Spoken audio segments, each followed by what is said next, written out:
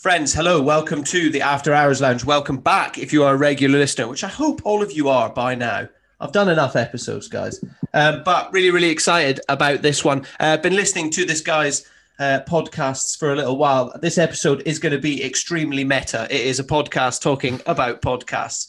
As if we couldn't get much more wanky if we tried. But yeah, I first of all, I need to apologize to you. Well, let's introduce you first. Matt Barr, the host of the Looking Sideways podcast and the host of Type 2 podcast for Patagonia Europe, if I'm right. And also owner of marketing agency All Conditions Media over in Brighton. Matt, thank you so much for coming on. No worries. Thanks for having me. No, it's a pleasure. Nice to finally meet you. We've been chatting on Instagram, haven't we? So nice to actually have a virtual face-to-face conversation, let's say. Absolutely. Well, first of all, I've got to apologize because listening to your most recent episode with our kind of episode alumni, Mike Guest, who's also been on mine, I know you were talking about how much you hate voicemails and voice notes and things. And of course, the first thing I did to chat to you was send you a 2.5-minute voice note asking if you could come on the podcast. I've realised that's me being a wanker, though. Really, one of the things that came off the back of that, which is quite funny, because obviously I was being like fairly tongue in cheek about that, but I actually don't listen to my voicemails, and I kind of didn't previously listen to voice notes, but then obviously in that conversation I had with Mike, he was explaining that for him as dyslexic, it's actually very handy being able to dictate rather than type. So, which obviously is somebody being completely privileged and selfish I'd not considered in the slightest. So I've definitely revised my opinion of that quite rightly. And then I did a funny I often do these like dickish little Instagram polls on my stories. And the fact that I don't listen to my answer messages was heavily commented upon by people listening to the podcast. So that I got quite a few messages going like, what do you mean? So I did a little poll which was like, do you listen to your answer messages? And I think obviously straw poll, but I had a few hundred people vote on that, and it was overwhelmingly people don't listen to them, which I was quite heartened to hear. But I did get a lot of shit off people who it became clear that my voice note / answer phone etiquette is all over the place, and I've got work to do. So I'm going to start listening to him from this point. Yeah, it was quite interesting for me because I'm not dyslexic, anything like that. I've got no excuse. I just find it so much easier because the amount of stuff I feel like I want to say, I'm like, well, it's just so much easier if I just say it rather than have to sit and type it. But it kind of made me think as well. And I've done a podcast with Mike as well. It made me think like, actually, my girlfriend's dyslexic as well. So I'm like, she's a school teacher and writing a load of reports at the moment, and she's realized she can use this chat function now to write a report on Microsoft Word. And yesterday she was like, oh, I can't believe it. It's gonna make her life so much quicker. Yeah, I mean, I talked a fair bit about my wife in that episode with Mike because she's also dyslexic. Yeah. And even yesterday we were listening to the radio because it's Mental Health Week, and there's loads of stuff on the there's loads of stuff on the radio about adult literacy yesterday and dyslexia, and which was actually really interesting across the BBC. Obviously, they were doing some themed thing. And one of the things that came up is road signs. And again, it's just one of those things that when you can read, I'm going to use the word normally, as in, I don't mean normally, as in people that have dyslexia are abnormal. I just mean, you know what I mean? You just take that sort of thing completely for granted, don't you? And my wife was like, well, I can't read road signs quick enough. Yeah. And I never really mention it to you because it's like, it feels really, I don't know, it feels like an embarrassing thing to admit because if she's driving, we get lost a lot. And I do take the piss out of her for it, without really considering why that is. And even yesterday, we've been married nearly 10 years, been together like 15 years. I didn't even know that, and she was like, well, I don't tell anyone that because people just don't really listen or care. And I was like, yeah, God, that's so bad, isn't it? But it's just another example of those situations, those like micro privileges, if you like, isn't it? Where you kind of if it doesn't affect you, you take it for granted as like, well, there's no problem here. Like, what's the big deal? Yeah. So when somebody that it does affect points it out, that you're like, oh yeah, didn't really think of that. Yeah. And there's so many of them. I think a lot of them have come to light in the last year as well. I don't know whether it's because we've got a bit more tolerant about everything, and the fact that, maybe things like more people doing podcasts and more people doing video calls, and more people just seem to be talking. So all these, as you say, like micro privileges are suddenly coming out, and you go, holy shit, I never realized that I had to, that I could just do this and don't even think about it, but other people can't, when we all had everything taken away from us, you go, oh, fuck, actually, everything's quite fragile. I was chatting to my friend Phil yesterday, and because I just did an episode with my friend Laura McCallum, which is quite a lot about like latent homophobia. She's a gay snowboarder, and the conversations around like, again, those like hidden attitudes towards gay people. Anyway, I was chatting to my friend Phil, who's also been on my podcast about this. And he said, well, it's like an able-bodied person using the escalator in the underground, claiming there's no problem with access, which I thought was a really good way of looking at it. Because obviously if that's you, and you can just stroll into the underground station and get on the escalator, you don't, obviously there is no problem. But if you're in a wheelchair, suddenly you're looking at that environment in an entirely different way, aren't you? You know? And I think it's a really good way of looking at those things, isn't it? Because quite so often people are like, well, I don't, there's no problem. I don't see this being a problem, and think that defines the situation, when obviously all it does is define your attitude to the situation. Yeah. It's a very different thing. And I think, like, as you say, those understanding the difference between those things, I agree with you, is becoming talked about much more, particularly in the last year. Yeah. Which I think has got to be like a very healthy thing, hasn't it? I think so. Yeah. I mean, I said this on every episode recently. I don't want to get into. I don't want to talk about COVID. I know it may come up, but I think that is one great thing that has come out of this year, of such an awful year. I think we have all got, no matter who everyone is, everyone has been humbled in the last year in some way or another. And I think that's made everyone realize, actually, things are a lot more fragile than we realize. And maybe let's just be a little bit more patient with other people. Of course, it's brought out a lot of horrible things as well. And it's potentially a naive way for me to look at it, but I don't know, maybe I'm just being optimistic. But I think that's true. I think that's true. I think people, I would agree with you. I think it'd be strange if it hadn't, given what's gone on. I mean, it's worth stepping back every now and again. I agree with you. I've had way too many of those. Like, so how's the last year been for you? Oh, new normal, blah blah blah. Yeah. But like, when you step back from it, it's fucking mental what happened over the last year. Yeah. It's the biggest thing that's happened to the world since the Second World War. There's just absolutely no doubt about that. Yeah. So it would be strange if it hadn't made you a bit reflective, really, because it certainly ain't the everyday occurrence, is it? No, it was. Maybe we're going off on a complete tangent, but I don't really mind. But it was interesting. I think I was chatting to my mum recently, and we were just talking about who I would have been without the pandemic, if everything had gone on as normal and all this stuff. And I don't know, it's difficult. I think despite everything horrible that's happened, and I started my business at the end of 2019, so not exactly great timing. So it's not been an easy year or anything, but I genuinely think I've come out of it a better human, and definitely a far more aware human. I'm in the last year of my 20s now, so I think it's made me a lot more aware and a lot wiser than I otherwise would have been. That's great. I mean, you can't ask more than that, can you? Well, but it's kind of a double-edged sword, isn't it? Because obviously we've all been humbled, but at the same time, and I'm maybe attacking this from a mental health side because that's kind of my wheelhouse. But I do think I think I'm not alone in that as well.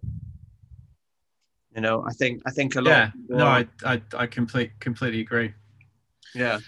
So podcasting then. So as I just said, and then I started mine as well, end of 2019, but didn't really start doing it properly until I lost all my work in April 2020.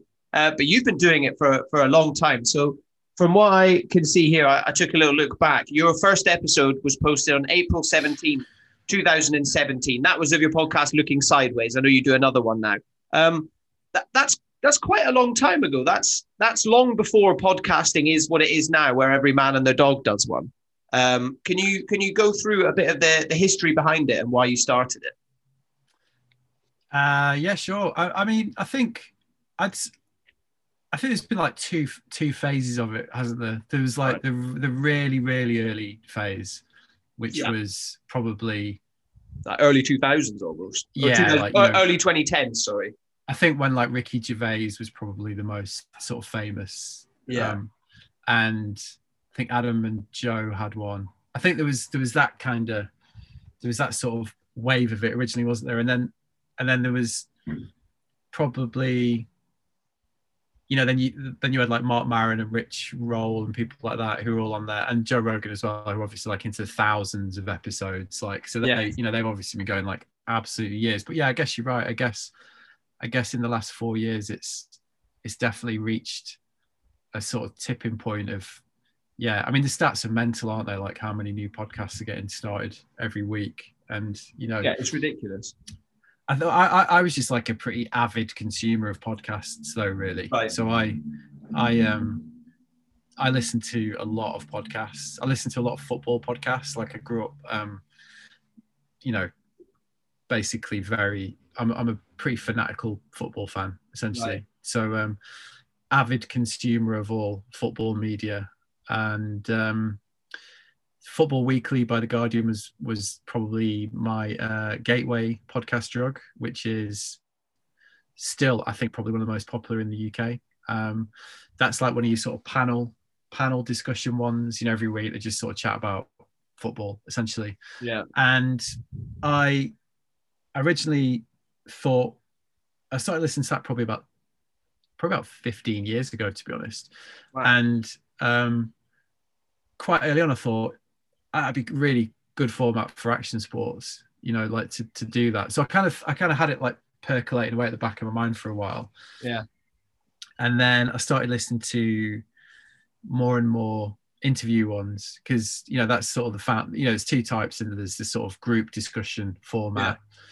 There's three types actually. There's the interview format, and now these days there's the much more kind of high production value sort of documentary format, isn't there? Which are becoming like way more, if you look at like Spotify and BBC Sounds, for example, they're obviously like investing a shitload of money in essentially like radio quality production podcasts. There's like, there's a few of them, but the more I listen to like interview podcasts, the more I just kind of in the end thought, this would be quite a good idea, because also my background is journalism, and I really, really liked the idea of having a format where I didn't have to pitch, because I've spent my life pitching. When you're a freelance journalist, you get, you have to pitch, and pitching is like anything, you try to conform to like editorial standards to get a gig, which is fine. I mean, that's the game. But to do something which is unfiltered is really, really rare. Basically, like columnists can do that. They can, or if you're a highly regarded like feature writer, you can like basically spout off, But generally, you're having to conform to editorial strictures to get commissioned, which is something I was like used to my whole life. So this was very appealing, because I was like, if I do one on my own, then I don't have to do that. Like I can just do what I want to do. Like I can just present this in the way that I want to present it. And that was the sort of genesis of it, really. So I kind of just, I think I started recording them. I sort of committed. I went all in. I did about 5 straight away before I released them. And then just like, I thought it was earlier actually, but obviously you're right. If you've had a look, like April 2017 sounds about right. Got the first one out there, really. And then, because and as well, having a look, like you had some pretty heavy hitters on, fairly early as well. You had like, I think Mick Fanning was like one of your first sort of when I say first, in your first sort of 30, 40 episodes, you had him. I think you had Danny McCaskill. As you said, and I don't want to take words out of your mouth, but you came from journalism. I think, am I right in saying that you worked kind of within the sort of snowboarding industry quite heavily? Yeah, I mean, I've worked in the wider action sports industry since like, God, it's all I've ever done really. Like I had shit jobs when I was younger, obviously, but I was lucky enough to get a job in the industry straight out of university. Like I graduated in 1997, so like I've basically been doing that ever since. Yeah. And I think, to be honest, you do something long enough, you do just get a network really. And when I sort of had the idea for the podcast, I just kind of did shamelessly milk that network. So the Mick Fanning thing, for example, like he's friends with a really close friend of mine called Ben Mundy, who I've also had on the podcast. Right. And myself and Ben were on a surf trip to France. And he was like, oh, Fanning's going to be in Hossegor, So I was like, all right, cool. Well, can you ask him if he wants to come on the podcast? So I just did a lot of that. Yeah. But I also just really put myself out there, like because one of the funny. Sorry, mate. I'm actually gonna have to go and open the front door because my wife's just turned up without a key. I'll be back 2 seconds. That's all right, mate. Yeah, I'll pause it. So I went to Australia in December 2017 because I've got family there. My sister lives in Sydney, so and when I was over there, I just kind of shamelessly hustled, really. So I just like cold emailed Lane Beachley and just sort of pitched her and just said, look, I'm in Manly. You live here. I've got a podcast. You want to come on it? And she was like, yeah, which was obviously amazing. And then when we did the interview, she was like, that was great. You should interview Tom Carroll. And she like did an email for Tom, to introduce me to Tom Carroll. Because what I was going to say is, what it's like when you try and book guests, like if they've heard of it, it makes a big difference, essentially. Yeah. So it's like a self-perpetuating thing, isn't it? Like the more you do, then the more people are likely to do it. It's exponential. And yeah, exactly. So it kind of went from there, really, But it's still really hard to book guests, though. Like I've been lucky enough to have some amazing guests on there, but I still get knocked back every week by people. I don't think that'll ever change, really. Well, you can't force people to do it, and some people, naturally, they're not interested in sitting for an hour and a half and talking about themselves, And I think that'll be really interesting to see as well. I mean, sorry, this conversation is getting very meta for some people listening, but as podcasting grows as well, you'd like to think that it will probably get easier to book guests because it is becoming a more mainstream kind of form of media. But also, if you're talking to, primarily sort of pro action sports athletes or, people within action sports, they're probably kind of look to raise their profile, aren't they? And as your profile grows, it becomes more attractive for them to go, I'll go on the show. Yeah, I think what I've realized, though, is it just doesn't really matter. I mean, I've been lucky enough to get a big loyal audience now for my podcast, and they actually just don't really care like about the profile. What I've found is like I've got a core group of listeners who'll listen to whatever I put out, which is great because they understand where I'm coming from with it, and that's given me the freedom just to actually seek out interesting stories and not really worry about how famous the guests are. If I do like have a famous guest on there, obviously that like hugely increases listener numbers, which is kind of cool. But then I don't know, I often find they're the least interesting conversations, really. Well, so it's quite I go through cycles with it. Occasionally I'll be like, oh fuck, I should try and it'd be great to get so and so, and I kind of forget, and I'm like, so I'll book someone that's got a big profile, and then I'll be like, it doesn't really matter, does it? I'll just kind of book who I think, really. And trust my instincts as to like what's a good story. Let's put it that way.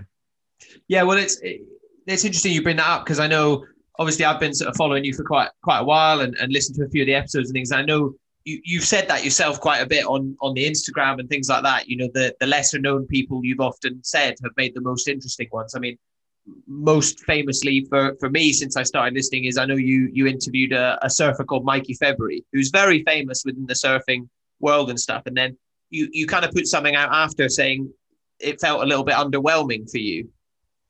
you know, kind of doing that interview, and perhaps he wasn't. Well, I don't want to take words out of your mouth. Yeah, I mean, I think that was probably on me though. Really, like what was interesting about that one was that conversation was actually like perfectly fine. I mean, he's a lovely man. It was just fine, you know, but it was quite, it wasn't very revelatory, let's put it that way. You know, he didn't really want to go there. And again, that kind of happens because, you know, what I do, which is a bit like what you do, is try and actually get off script and just have a conversation like we're having now, where like you're not trying to tick any boxes. It's just two people having a chat and seeing where it goes, you know, like the best conversations are. And the best podcast conversations that I have go that way. You know, people kind of forget what the brief is and just kind of get involved and with the conversation. I think with Mikey, like, he just didn't do that. It didn't mean that it was no reflection on him. No, of course. Yeah. He just he I think I mean, it goes back to what I was saying. I just don't think he knew what it was. Yeah. You know, I think his sponsors had asked him to do it, and he said, yeah, cool, it looks fine, I'll do it. He definitely never listened to it. You know, for him, it was just another media appointment. And why wouldn't it be? You know, like, it's not like this is like a massively famous thing. But what was interesting was the reaction from the listeners, because it really seemed to aggravate a lot of the listeners that episode. I think because they all approached it with really high expectations, because he's sort of so beloved as a surfer. He is so famous these days. And I think, you know, everyone was like, oh, this is going to be brilliant, this one. And then it was just actually just very forgettable as a conversation. So a lot of people were like, that was really disappointing, you know. And I was like, okay, well, cheers for the feedback. But that did, because I get, and again, I've probably talked about this a bit in my podcast, but I do, you know, I'm always getting asked to, can you get Kelly Slater on? Can you get Tony Hawk on? You know, and I just don't think there's any point. And because I just think they'll be like, even if they did it, I just think they'd be like, oh, right, this is just another podcast, like blah, blah, blah. And I just don't think it'd be that of value. I'd way rather now find somebody who was asked and, you know, got it and had a good story, regardless of profile, really. If they do have a big profile, great. But that's certainly not the thing that's driving it for me. Yeah, I think you couldn't be more right. And it's something I've tried to do as well, is, you know, when I've put out a question on Instagram of who should I hear, who would you like to hear on the podcast, and things like that. And people go straight to, you know, for me, as I said, more sort of mental health based, but still I've talked to a lot of people within action sports as well. And, you know, I do get, you know, silly things like that. And one, you're like, there's no way that'll happen in the first place. And two, most of those guys have already been on a podcast before, and you can go and listen to it anyway. You know, why do you want to listen to me talk to them when you can listen to Joe Rogan talk to them? You know, it's like Kelly's been on there, Tony Hawk's been on there straight away. You know, so you don't need me to do it. And I think, like you said, and that's the beautiful thing about a podcast as well, is like, it, you know, Looking Sideways belongs to Matt Barr. Matt Barr can talk to whoever he wants to talk to. You know, it's not like an agency or anyone like that going, oh, we've got to crunch the numbers, we've got to get the listeners up, we've got to do this, got to do that. You know, if I want to tomorrow, I'll just call my best mate up and be like, do you want to come on the podcast and have a little chat? And that's actually what I did for some of my first episodes. My best mate, who I lived with, one of my best mates for 10 years, I was like, so just come and do a podcast with me. And it's one of the most listened to episodes I've ever done. You know, it's really strange. Well, go on, sorry, man. No, There's a slight delay, so I do keep butting in, but you go, carry on. I was just going to say, I know that's something that you've, you know, posted about as well, is that you found, or you said it yourself, that people seem to resonate with the kind of smaller, yeah, I guess you could say, you know, smaller guests, but potentially a larger conversation. Well, I think the other thing is as well, it's about like how much pressure you put on yourself, isn't it? Because it's supposed to be an enjoyable thing, like presenting one of these. You know, when I started it was genuinely like, well, here's a really interesting creative thing I could do. I've got no expectations about anyone actually listening to it. I'm just going to do it as like a purely creative exercise for its own sake and not be concerned about where it's going to lead.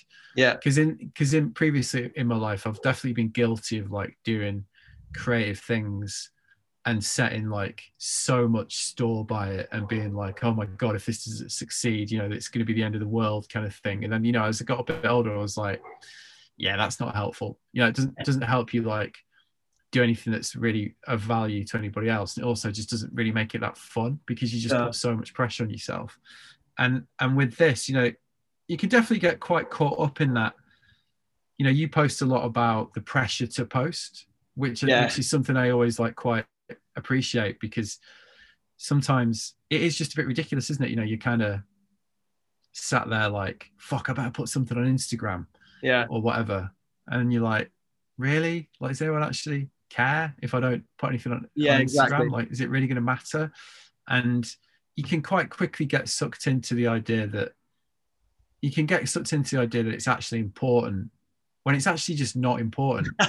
And like, no one's going to give a fuck if I stop doing this podcast tomorrow. Like, there'll be a few people that like will be like, oh, that was a shame, I quite enjoyed that. But you know, me, so I guess my point is like, it's with this thing, I'm just trying to remember like why I do it.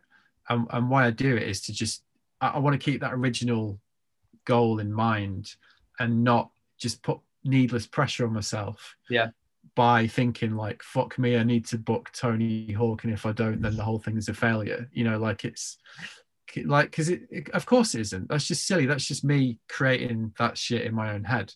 You know, so I think it, I'm not always great at remembering that, but I do definitely try and remember that.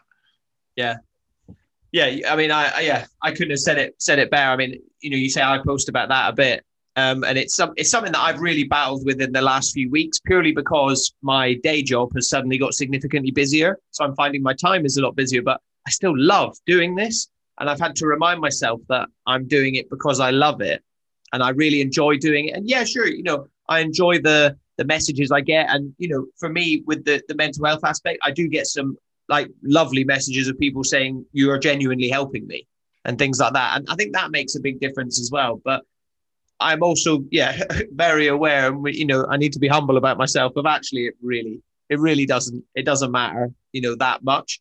But how do you go about navigating that kind of side of it? Because obviously you've got a very large audience and a very interactive audience with all the messages you get and things like that. Do you ever feel like a bit of a responsibility? Because I know, you know, not only are you don't just talk to people about, oh yeah, you know, how was your snowboarding trip, or, you know, all this stuff. Like I said, your most recent episode, you know, you were touching on these kind of big LGBTQ issues within snowboarding and all this stuff. And I'm not very plugged into the snowboarding industry, but I know recently, I'm not sure how to say his name, Terry Harkinson. Yeah. I mean, but yeah, your point is like that I use it to explore like different issues. Yeah. Well, I've kind of always done that. So it is an interest of mine. You know, I strongly believe that, and when I say I've always done that, like I've always done that through my journalism as well. And you know, I just generally don't think you can separate life from politics, really. You know, as uncool a thing to say that is. Like, I think that generally you just can't, and I think that it's as good a lens as any through which to explore those issues. So I kind of try and do that, because you know there just are issues that affect people, that whether you're snowboarding, whether you're going to work, whatever you're doing, you know, like those things don't stop at the door of the activity. So I wouldn't say I feel a responsibility. It's more that I just think they're important things and I'm genuinely interested in them. And I also realized that I was quite guilty of propagating the kind of same narrative, you know, like here's this famous white guy who's really good at this very white sport, you know. And I just kind of realized that there's just way more to talk about than that. And, you know, most of the media fixates on that narrative. I mean, in the world, but particularly in surf skate and snow, it's definitely changing in the last few years. Yeah. But I just thought it was, again, if I'm gonna have a platform and I'm gonna be able to talk about stuff, then I'd just rather talk about that, really. Because if you're not interested, you're in luck. Every other media platform in our industry doesn't talk about this stuff. Yeah. So go for your life. So I think like, why not, really? Yeah. Yeah, I think that's something that's definitely changing. And like we were saying at the start of the conversation, I am very acutely aware, especially in the last couple of years, of quite how privileged I am at being a large white male from a very classic middle class background. And it's something, especially for me, traveling across the world and, as a windsurfer and all this stuff. And I don't think I really noticed it until I lived in Cape Town for a few months. And then it kind of really, I was like, oh shit, suddenly there's, black people work in certain jobs and white people work in all the other jobs, and you can guess which jobs are which. It was quite shocking for me growing up, having grown up in the Highlands of Scotland and living I say a sheltered life, but just living away from all that. So that hit me quite hard. And then, obviously everything in the last year, and I know, you've had him on your podcast, but I was extremely fortunate to have Salema Masekela on my podcast as well, and he's been in snowboarding and has recently become very vocal about the industry and all that stuff. And I found that conversation for me was very eye-opening. Yeah, exactly. Yeah, he's a legend. Yeah, he's very generous with his time. I couldn't believe it. He was. Exactly. It is real, whether it's the experience that you've had when you're in South Africa, whether it's the experience that Salema's had, whether it's the experience of Lauren, that who I'll speak to in my latest episode. That those are as valid as Mick Fanning in this world. And I think it more, to go back to your original question, for me it more came from that. I'm quite interested in the phrasing though. You said, do I feel a responsibility? Like, what did you mean by that? Well, all I meant was because you do find yourself with this platform now. I think it comes back to my own personal experience of, like we were saying, sometimes I'm like, fuck, I can't be asked to post, or I've not really got anyone to talk to for next week, but I need to record a podcast episode. So I need to find someone to have a conversation with to put an episode out. And I do feel this pressure because I have had messages from people, and this isn't me blowing my own trumpet at all, but I've had messages from people saying, your podcast has really helped me, or I love your Instagram account and it makes me feel better about myself. So I kind of feel that responsibility to provide content to help make people feel better. And I know your audience is super engaged and very interactive. You're always sharing the messages you get, and there's quite a lot of dialogue going on between them and you and between themselves as well. So all I meant was, do you feel that responsibility as well that I kind of feel? I mean, I guess I just see it as like a real privilege, all that.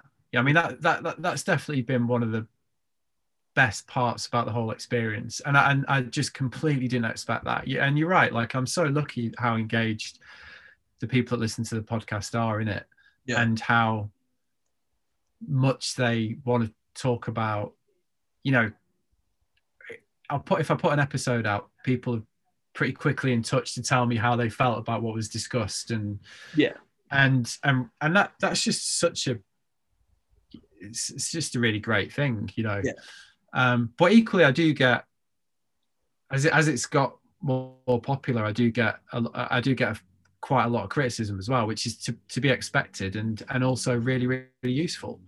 So I'm not sure I feel a responsibility. I just feel like I'm just interested in all the reactions, really. But I must stress, I don't mean to sound like a dickhead.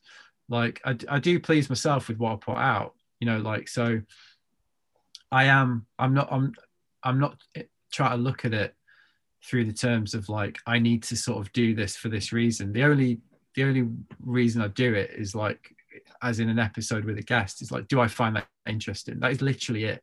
And that's an incredibly lucky position to be in as a journalist. And you know, like I said at the beginning, I was interested in doing it as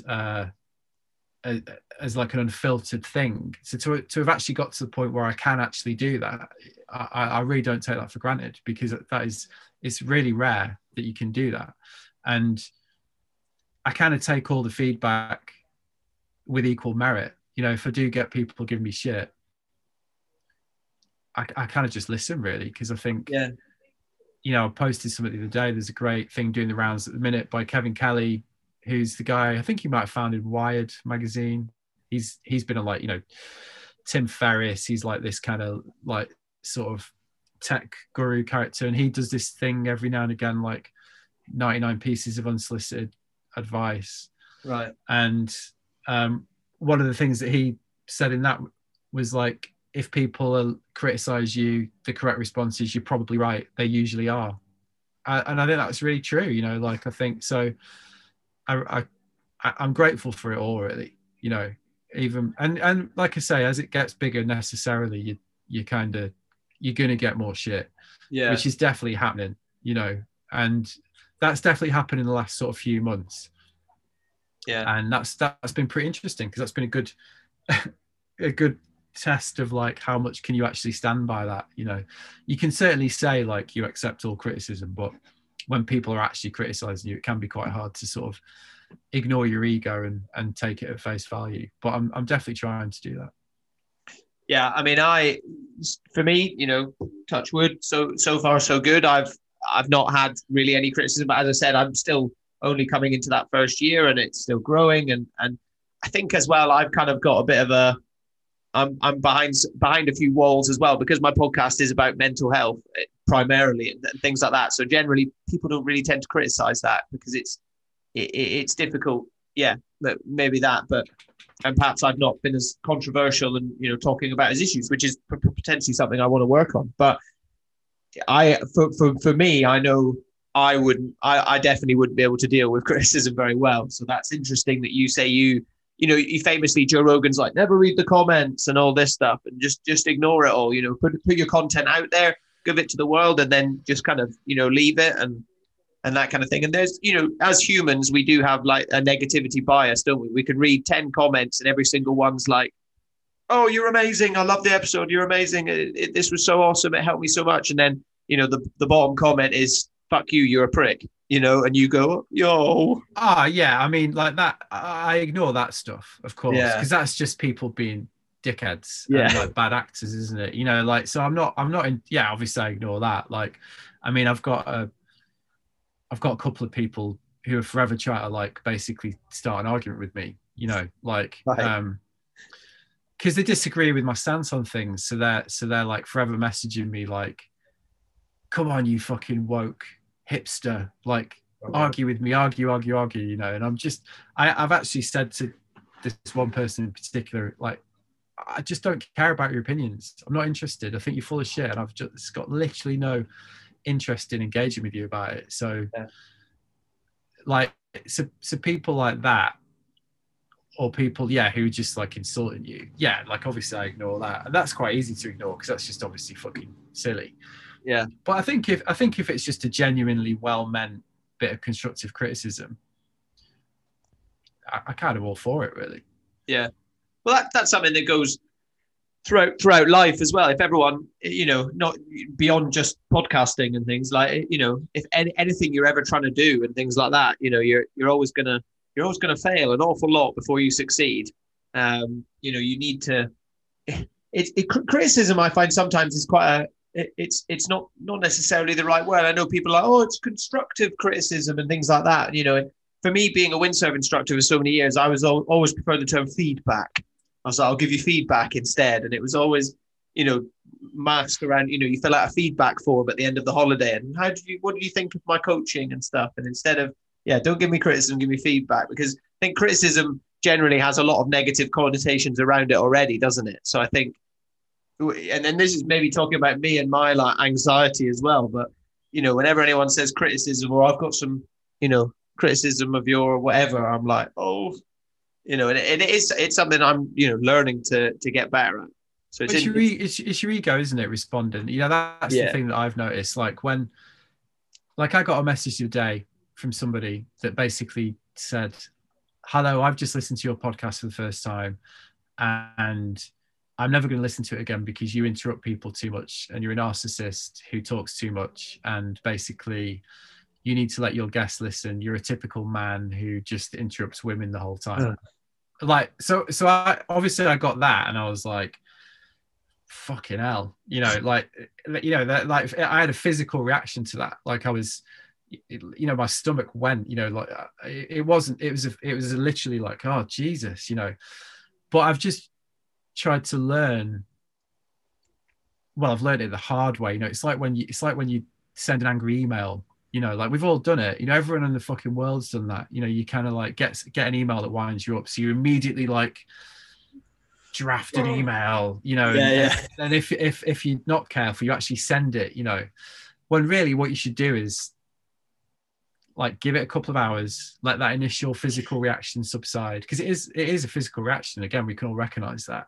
Yeah. And then like, and when you come back to it, you will react differently, and you will react with more rationality. And if you give it enough time, you might even be able to sort of take the bit that's going to serve you, like, because that person was actually kind of right. Like I do interrupt people, you know, and I've been told that, you know, at work, my business partner's always like, stop talking so much. Like, it's not that I'm like Mr. Fucking, like, I'm going to sit there and like, I'm not known as like somebody that's just constantly harping on, but I'm just not somebody, I don't mind saying my opinion, you know? Yeah. And when I'm doing the podcast, like if I've got a point to make, I'll make it, you know, and sometimes that does involve like interrupting people. And I kind of assume, just to take that example, that I think people that have listened to it for a while just kind of get that and just get it's a conversation. But occasionally somebody new will come in and go like, yeah, you do that and it's fucking annoying, you know. But then conversely, I get people emailing me saying what's really good about it is that you don't interrupt people. So it, you know, whatever. But I think there's, like I said, there's always some truth in it somewhere. And if you let that physical reaction subside, which I'm really trying to do, I'm really trying to get better at, then you can kind of like take it in the right spirit. But it is quite hard to do that. You're right. And I think it's something I've definitely had to try and cultivate, really. Certainly sent my fair share of shit emails to people when I really shouldn't have. Yeah, definitely. I think, it's, at the end of the day, we're all a work in progress until we depart this world, aren't we? So, you know, no one's ever going to be perfect at everything. But I'm exactly the same. Like, and I think podcasting has actually weirdly made me better at it. It's made me much better at being like, just stop, just don't talk, and just listen to what someone has to say. And then, especially in the last year where it's been video calls, where it's much harder to like interrupt someone, isn't it? You know, when you're in person, it's a lot easier. Yeah.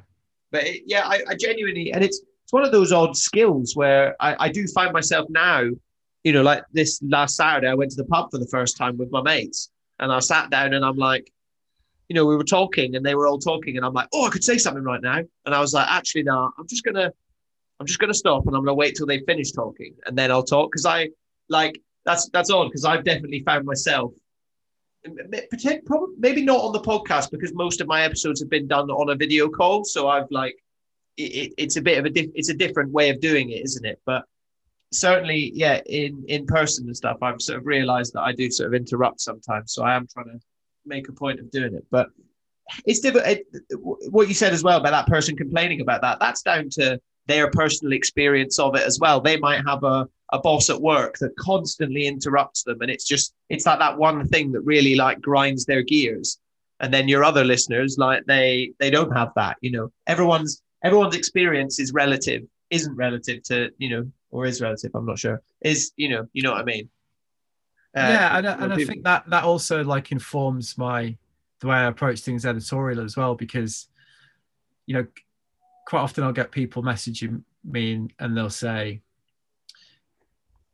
I don't know who that person is, and you didn't introduce them properly because you didn't explain who they were.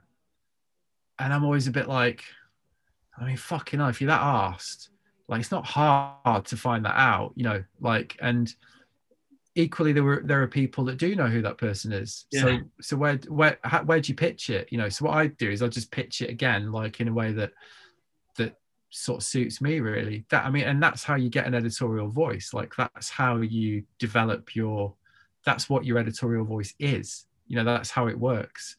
So again, like when I get stuff like that, I'm just a bit like, you know, if you listened, I always just find like, hello, please make this free thing slightly more specifically fitted to my personal requirements. Quite a mental thing to say to somebody, actually, really. Yeah. But so I just try and ignore those things and go, I hope it's not too much of a problem for you, but I'm going to do it this way, you know.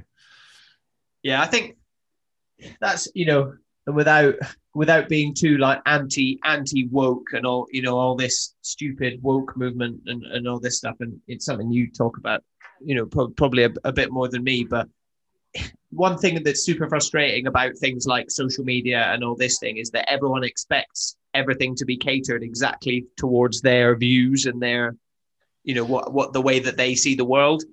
And like you say, and you know, I said at the beginning as well, it's not a day job. It's not like I get paid a wage to do this. I'm doing this because I enjoy it, and I'm going to talk to the people that I want to talk to. And if you can very easily, you know, opt out. You don't need to be on. You don't need to listen to my podcast. You don't need to be on Instagram. I saw a great thing recently that someone shared about how and it was about your Instagram profile, but it can be applied to so many things, whether it's a podcast, you know, a business, your house, you know, well, and it was, you know, people should treat your Instagram page or your, you know, whatever, like your social media profile, like your house. You can come in, you can have a little look around, you can ask me a couple of questions, but you can't come in and scream and shout about how you hate the decorations and, you know, smash shit up and all this, and then, you know, rudely announce your departure and that you're never coming back again. You know, that's not the way you operate. Yeah, again, it's, you know. Yeah, I mean, this is all why I tend to not get into arguments online, which is obviously like an international sport these days. But I just don't really do it. You know, the latest episode with Lauren, like there was a mini debate kicking off in my Facebook comments, and again, I had people tagging me, like trying to get me to participate in that, and I was just a bit like, I'm not going there. It's just an echo chamber, isn't it? You know. Well, I think don't argue with strangers on the internet is a pretty good life rule, personally. Yeah, yeah. Well, it's not. I think, yeah. And there's another one. You know, I suppose anything you wouldn't say to someone's face, you shouldn't, you know, say it to them online. You know, if you're not gonna walk up to wherever they are and stand in front of them and say what you want to say to them in a Facebook comment, then probably just don't say it. And as well, you know, I've heard loads of other people talk about it. Like, you're never going to win. You are never going to convince someone through social media comments that their opinion is wrong. There's no nuance to that conversation. You can't carry over what you actually want to say. And like you said as well, usually it's done on that like physical reaction, isn't it? You read the comment and you're like, oh, my blood's boiling, and you feel your heart, and then you type it straight away. You know, there's no way of, you're never going to win. Well, I was just going to say that, like, I just don't think that can be good for you. That's what I think. Because even like looking at that Facebook thing the other day that I was talking about, you know, I had a look at the comments, and again, I felt that like physical thing happening, and I, you know, almost started like mentally composing replies, because again, my ego is kind of like overriding my rationality, and I was nearly getting sucked in. And anyway, I didn't do it. And one of the people that was commenting was a friend of mine, and I did actually phone him because I was like, because he was really sort of pissing me off with what he was saying, which I thought was grossly offensive. Yeah. And I just thought, you know what, fuck it, I'm just going to phone him, like, and tell him what I think about this, rather than doing it in the comment section. And then when it had all sort of died down, and I was looking, and this friend of mine is somebody who kind of spends his life arguing on Facebook about like absolutely everything, you know, like vaccines, lockdown, masks, Like it just appears to be endless. You know, whenever I look on Facebook, which is very rarely, there he is, like having a row with somebody, and I'm just like, that just can't be good for you. No. Like, because it doesn't, unless you're like an absolute psychopath who like has no emotions at all about the way they make other people feel. It must affect you. Like, it just must do. And you know, like if I think about like the way that I felt, even those two interactions that I've just described, someone sending me like a slightly critical message, and then me going on Facebook and like seeing this thing unfolding, and like, you know, like both of those things, not to repeat myself, had physical consequences that made me feel shit and made me mentally feel really, really bad. And the only way I could like get away from that was by just like walking away from it and reminding myself that that's exactly why I don't engage in those things. And like, so don't do it again. But if you're doing that like all day long, I just think that must be so stressful, and I just can't believe it can be good for your mental health. No. And I just wonder like what on earth the point of that is, really. Like it's not for me, that's for sure. Yeah. I think, I mean, I'm glad you brought it up, because that's what I was going to bring up, is actually you've got to wonder what the state of that person's mental health is if that's what they seem to spend their life doing. And I don't know whether it's whether it comes from like just they feel like they need to be heard, and there's somewhere else in their life where they want to be heard but they're not being heard, whether it's by their partner at home, by their colleagues at work, you know, and there's just a frustration there, and they go, right, well, I'll take this frustration out on strangers on social media, you know. And then you end up, I don't know, because it's not something I do either. I don't know whether it's one of those things that's like a vicious cycle of once you start, you kind of get a bit addicted and it makes you feel perhaps a bit powerful, and they struggle to stop doing it, you know. And then I've got friends who do it, like, and they think they're fighting the good fight, you know. They think they're like, you know, the vaccine stuff, for example. It's just a handy example, like right now, and I certainly don't want to derail this conversation into a conversation about fucking vaccines, but you know, like that person I referred to earlier who does get on there and start arguing the toss about vaccines and basically try to wind people, you know, I've got other friends who respond to that and get really upset about it. And like I spoke to a friend of mine recently who was, you know, talking about the fact that he'd had this big row online and it had all got very personal and stuff, and I was just a bit like, just don't do it. Like, why are you doing it? Like, if it makes you feel bad, which it obviously does because you're clearly upset about this, why the fuck are you doing it? And he's like, well, I just feel like I need to make the argument. It's like, but you don't. You're not going to change the mind. All that's happening is you're all getting really wound up. And now you're actually all falling out about it, like in real life. I mean, how is that fucking constructive? Yeah. Like, it's just not, is it?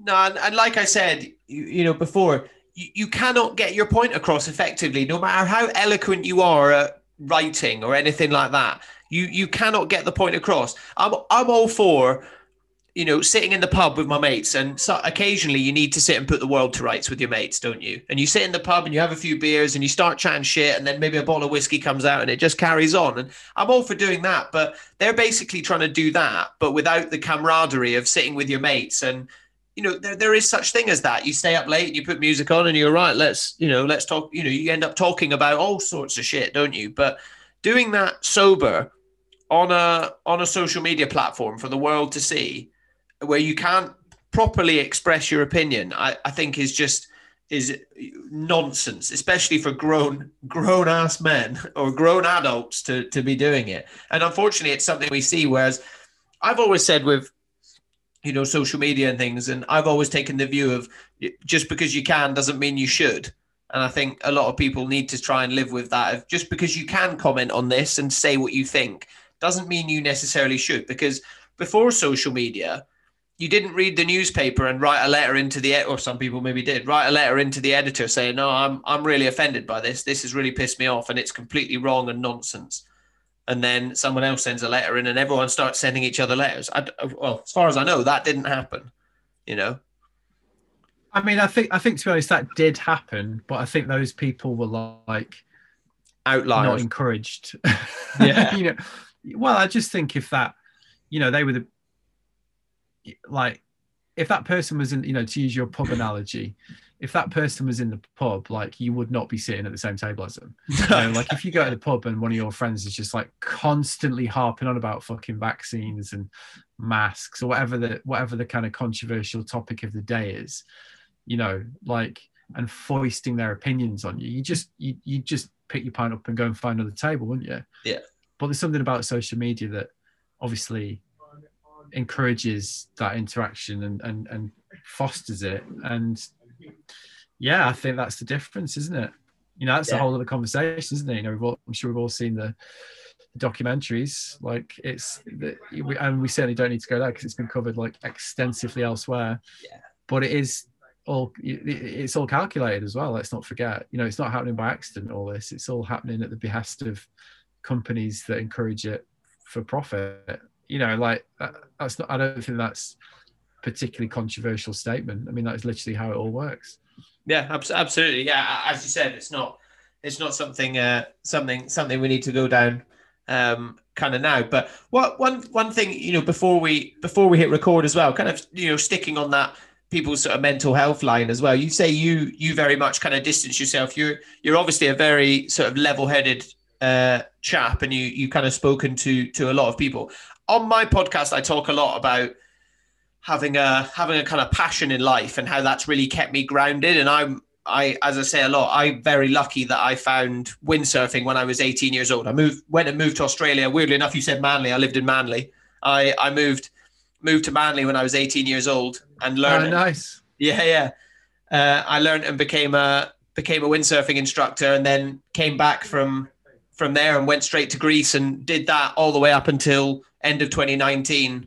When I quit my job in the windsurf industry and to do what I do now. And but having windsurfing and still, I think it's really grounded me, and having a passion that is what I call intrinsically motivating. So I don't do it because it looks cool in front of others. I certainly don't do it because it earns me any money. I do it because I love doing it. And I know you, from what I gather, is that what snowboarding is for you? I mean, I'd say that's what sport generally and physical activity is for me, really. Okay. As I've got older, I've kind of realized, like that, like I mentioned earlier, I grew up playing football as a kid, and I think football still has that role for me. Like I still get as much out of playing football as I do out going snowboarding or surfing or swimming. I nearly said running. Running is like a recent thing, as in very, very recent, that I'm just about starting to enjoy. But I think those things, that it's physical activity generally. Yeah. And again, that's like quite a well-worn connection, isn't it, between mental health and physical activity, like mood follows action and all that stuff. And I think in my case, that's definitely true. As I've got older, I've realized that. Yeah. Exactly. And as I said as well, my kind of chosen activity, and it has branched out into, surfing, paddleboarding, all that kind of stuff. Weirdly, as you said, I started running last November as well for Movember, and it's become something that I don't know if you ever truly enjoy it, but you definitely enjoy the feeling afterwards. This is the most I've ever enjoyed it. Yeah. I've run on and off my whole life, and this last stint I actually do kind of look forward to it now, which is definitely a first. Yeah. It's really interesting, isn't it? How, because it's essentially, well, to take the example of running, because something like windsurfing, for me, it doesn't apply. And I guess football and snowboarding, it doesn't for you because it's going to be fun, but running, you're basically putting yourself through an arduous activity in order to feel better. You're feeling pain in order to then not feel pain, I suppose. But I noticed it hugely, especially throughout the last few months where we couldn't do anything and it was dark and horrible and cold. But it got to 3 p.m. every day, and I was like, yes, time to go out, time to go and smash it, go and run a whatever. And it was odd, even something like I was listening to an audiobook while I do it, and I just look forward to listening to my book, and I'd always forget that you're going for a run. And I definitely think it hugely helped my mental health. And up until before then, running wasn't a thing I would do. I'm not built for running whatsoever, but I don't think it needs to be running though. Even just going for a walk, anything like that, I think it does. It hugely impacts people's mental health. Getting out and just moving your body. And like I said, it's relative. You know, if you're, Yeah, it's definitely true for me, for sure. yeah, and it's you know, and unfortunately, it's difficult, isn't it? Because everyone's, like we said, everyone's got an opinion, but a lot of people I think get a bit turned off and they feel like they need to go and run 5K every day and start lifting weights and do all this stuff. And it's like, you really don't. You know, it's completely relative. If you're a bit on the chunkier side after the last year of sitting at home and baking banana bread, then even just going and doing a few thousand steps, just going for a little walk, you know, makes a huge difference. Or if you're already quite fit, as you said, you can start running and things like that. But finding a passion that takes you outside and gets your body moving, for me, and it's something I just advocate all the time, I think is so crucial for mental health. Yeah, I mean, I'm careful not to fetishize that as well, you know, like and be like, because I can do that. I can basically start being like, oh God, I've not been for a run, you know, like, and start getting stressed about that. You know, it sounds silly, but that is a real thing. You know, I think with me personally, like, I can be quite manic in the way that I approach certain things. Like, you know, I can get quite obsessive about things. Like, I definitely talked about this before on my podcast, but like, I what I've recognized as I've got older is I have this like feast and famine cycle. Yeah. Where like I'll do sort of 6 months like boozing, like sort of letting things slide, eating shit, and then after a while that won't become sustainable. So I'll be like, quit the booze, like, you know, start like a full-on exercise regime, and like, you know, get quite sort of puritanical about what I eat in certain ways, like, you know. And I've kind of it took me quite a while to recognize that was what was going on, really, you know. Like, and I equally don't think I'm not sure that is healthy either, you know, that kind of pattern. So one of the things I've been trying to do is just let myself off the hook a little bit. Like, if I do decide to eat a cake rather than go for a run, again, it's not the end of the world, is it? You know, no one actually cares apart from me. But that's something I do sort of struggle with, to be honest. I mean, I've got an interesting one at the minute because I've not had a drink for nearly 5 months. Like, I stopped drinking and again, I sort of do this. Like, it started about 4 or 5 years ago. Yeah. Or maybe actually no, about 10 years ago, I had a big stint off drinking. I had about 4 months off drinking. And then I sort of, because I grew up like boozing, you know, I'm British, like, and I sort of grew up, you know, I'm like, I think my generation, because I'm 45 in like 3 weeks, like, I think, you know, growing up in the 90s, like it was a thing, binge drinking. Like, it was it was almost like encouraged, you know. And when I was growing up, like, you did start drinking when you were 14, and you did basically get blackout drunk. That's what you did. And I kind of just did that like through my 20s, and still occasionally do, if I'm being honest. But it took me quite a while to realize that actually was not a good thing for me. Right. And like, now I've got this. So what I'll end up doing is, like, again, I'll have this like cycle thing going on where I'll kind of like, you know, booze, like I said, booze heavily and then not booze heavily. So at the minute, like, I've not drunk for like 5 months. And that was originally just quite a practical thing because in January, I had 2 like massive deadlines that I was quite terrified about. I just finished a book and I was editing a magazine, and they were both due in like the same week. And I just knew I was going to have to like properly get on it. So it was quite practical. Like, right, I'm going to have a month off the booze, just get up early, just get this done. And then I've just not started drinking again. And I am at the point where I'm like, maybe I should just give up drinking, you know. And I can feel myself sort of turning it into like a big deal. You know what I mean? Like, whereas it's just not a big deal. Like, if I want to have a pint at some point, it's fine. But so I'm just trying to be, I guess my point is I know I've got a tendency to sort of, like I said, become a bit like manic about these things and sort of like pin my mental health on it, you know. Yeah. Like 6 months ago, like, or whenever, like previous stints of not drinking, I've decided to not drink because basically I've just felt really shit when I've been hungover, which is like, you know, obviously a super common story. And I've just been like, you know what, I'm just going to quit drinking for a bit. It's going to be better for my mental health. And lo and behold, it is better for my mental health. And then I'll be like, but fuck me, I fancy a pint. And then I'll go out and get pissed with my mates, and I'll remember what a fucking laugh that is. So I'll do that for a while, and then it'll, you know what I mean? Like, so I guess I'm just trying to remind myself that, or like, there's got to be a balance in there somewhere. Yeah. You know, like, you know, just one pint can be fine. Equally, you don't need to give up drinking to prove a point that you can have one pint, you know? So I think that's it. Like you literally just said the word there, and that's something that I've worked on. Weirdly enough, actually, I've been fairly similar throughout my life. I've always, and I think a lot of people do as well. You know, all this, there's the kind of crash diet culture that people apply to all manners of their life, don't they? They go like, right, I'm really hungover and I've, you know, spent loads of money and been out and I feel like shit, so I'm just going to give up drinking for the rest of my life. And it's like, you probably don't need to give up drinking for the rest of your life. Just have a couple of weeks off, and next time you go out, spend a bit less money and drink a little bit less, and you'll feel a lot better about yourself.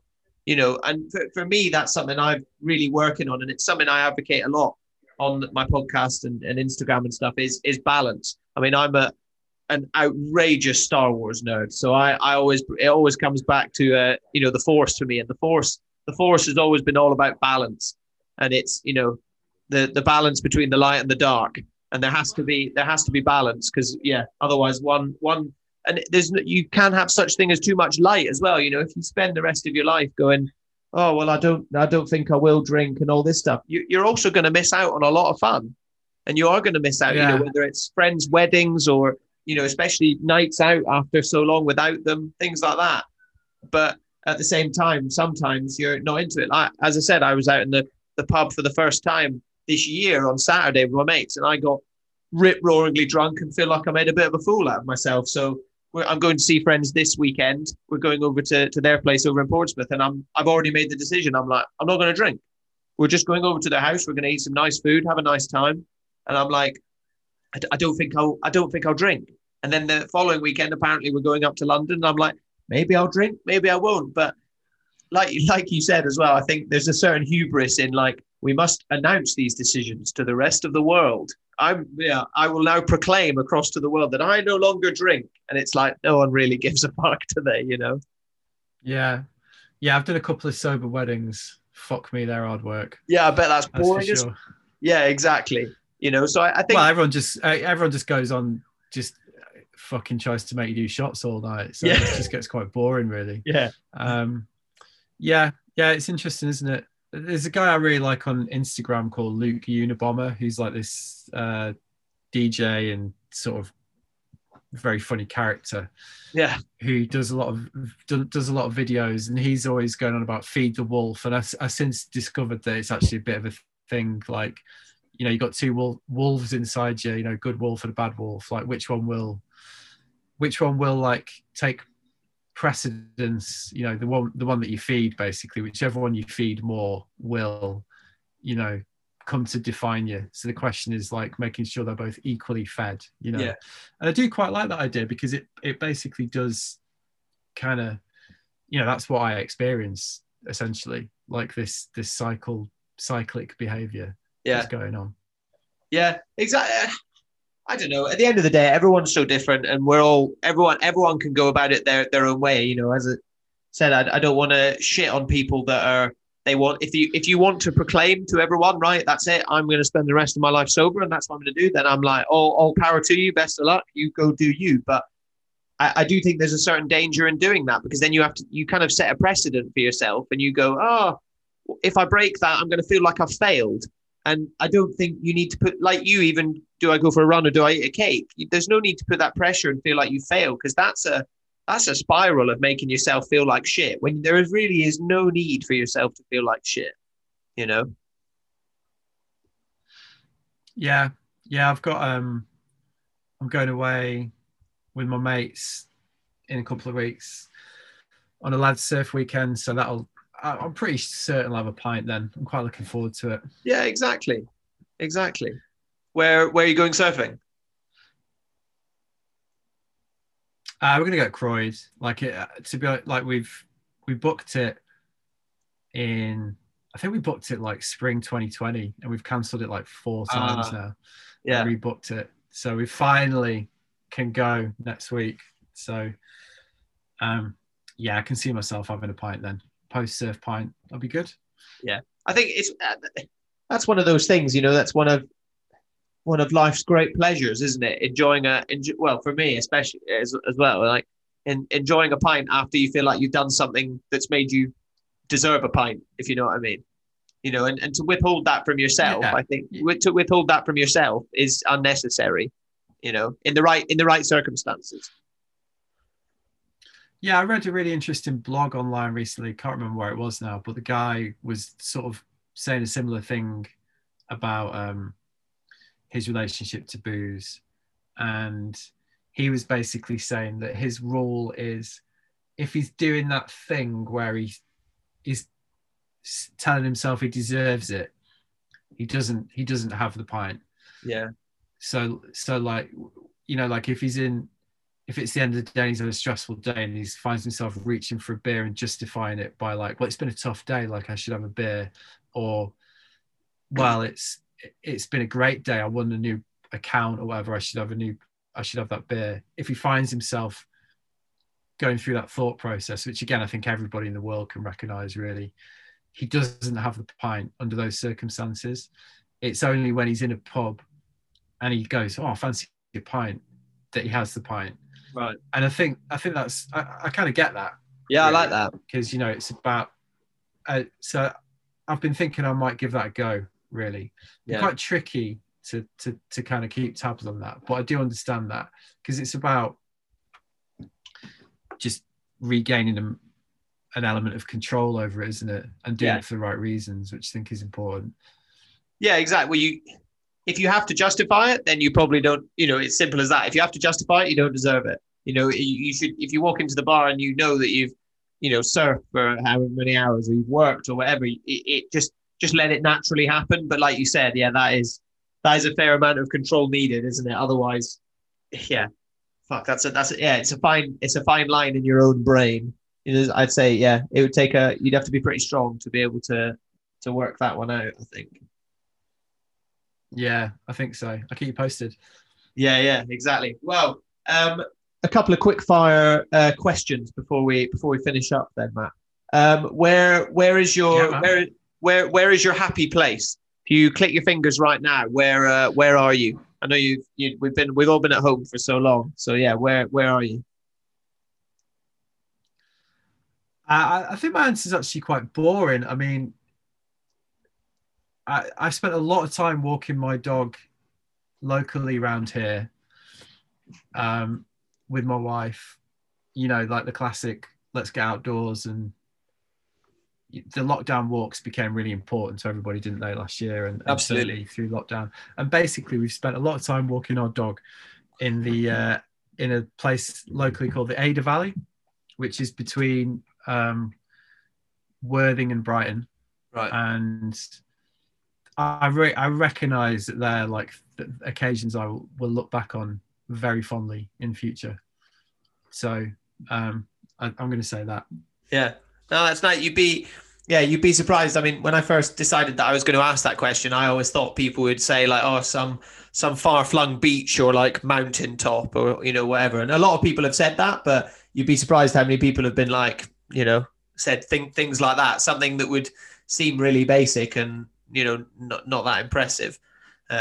More people have said that than not. Oddly enough, it's become a part of the conversation we've had. But a part of my podcast, the idea is it's like two guys meeting in the pub and having a beer and drinking a beer. I know you were drinking a cup of tea. I drink this thing called Days Lager, which is alcohol free. So they actually funnily enough, I ordered some of that last week. Oh, cool. It was one of those occasions when you get a bit freaked out by the Instagram algorithm, because suddenly I started getting served all these adverts for like non-alcoholic beers, because there's actually loads of them now that are quite good. Yeah. And it worked on me for sure. I was like, oh, that looks a bit of me, you know. Yeah. And I was like, wow, sucked in. But it was all right. You know, Yeah, it's obviously not beer, but I think that and Lucky Saint, is it? We tried Lucky Saint. No, I haven't actually. As I said, it's never been much of a thing for me. I've had what's the BrewDog one called? It's got quite a cool name. Nanny State. Yeah, I've had a couple of them before, and I'm like, I've never, But actually, since I got this kind of deal with Days, and they sent me a few crates of this stuff, I love it. I'll drink it fine. And yeah, I've been questioning my sort of drinking over the last few months as well, so it's kind of coincided really nicely. And they do a lot of stuff with mental health charities and things, so it's worked well. So, but yeah, one of my questions is, what's your drink of choice? What's your favorite beer? Hit me with a recommendation.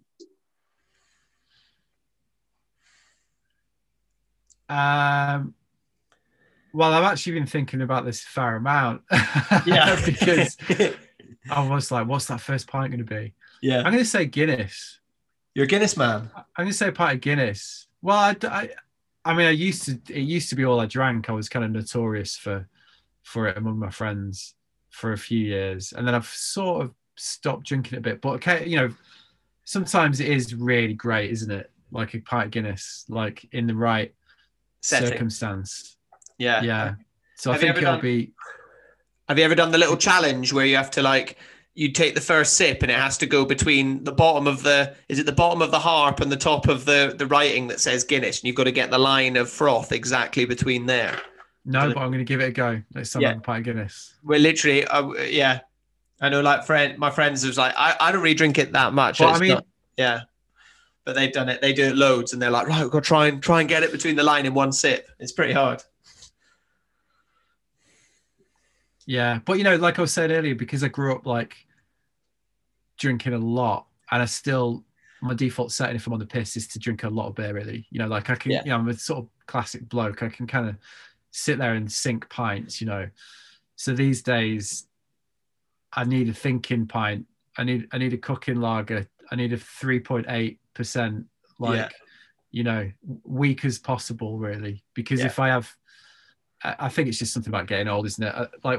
Not that you've got this to look forward to, I would suggest, but when if I have 4 pints of a 5% beer now, I am absolutely shit faced, properly pissed. And me and my friend Owen went to the States a couple of times over the last couple of years doing podcast trips, and America's got some amazing beer, got an amazing beer culture, but it's all so fucking strong. And you go in those places and it's 8%, 9%. I'm just always like, who the fuck is drinking this? Yeah. I'll literally be on the floor. Rocket fuel. So if I'm gonna go out on the piss, I'm definitely drinking preferably under 4%, because otherwise I'll just be on my back within 3 hours. Yeah.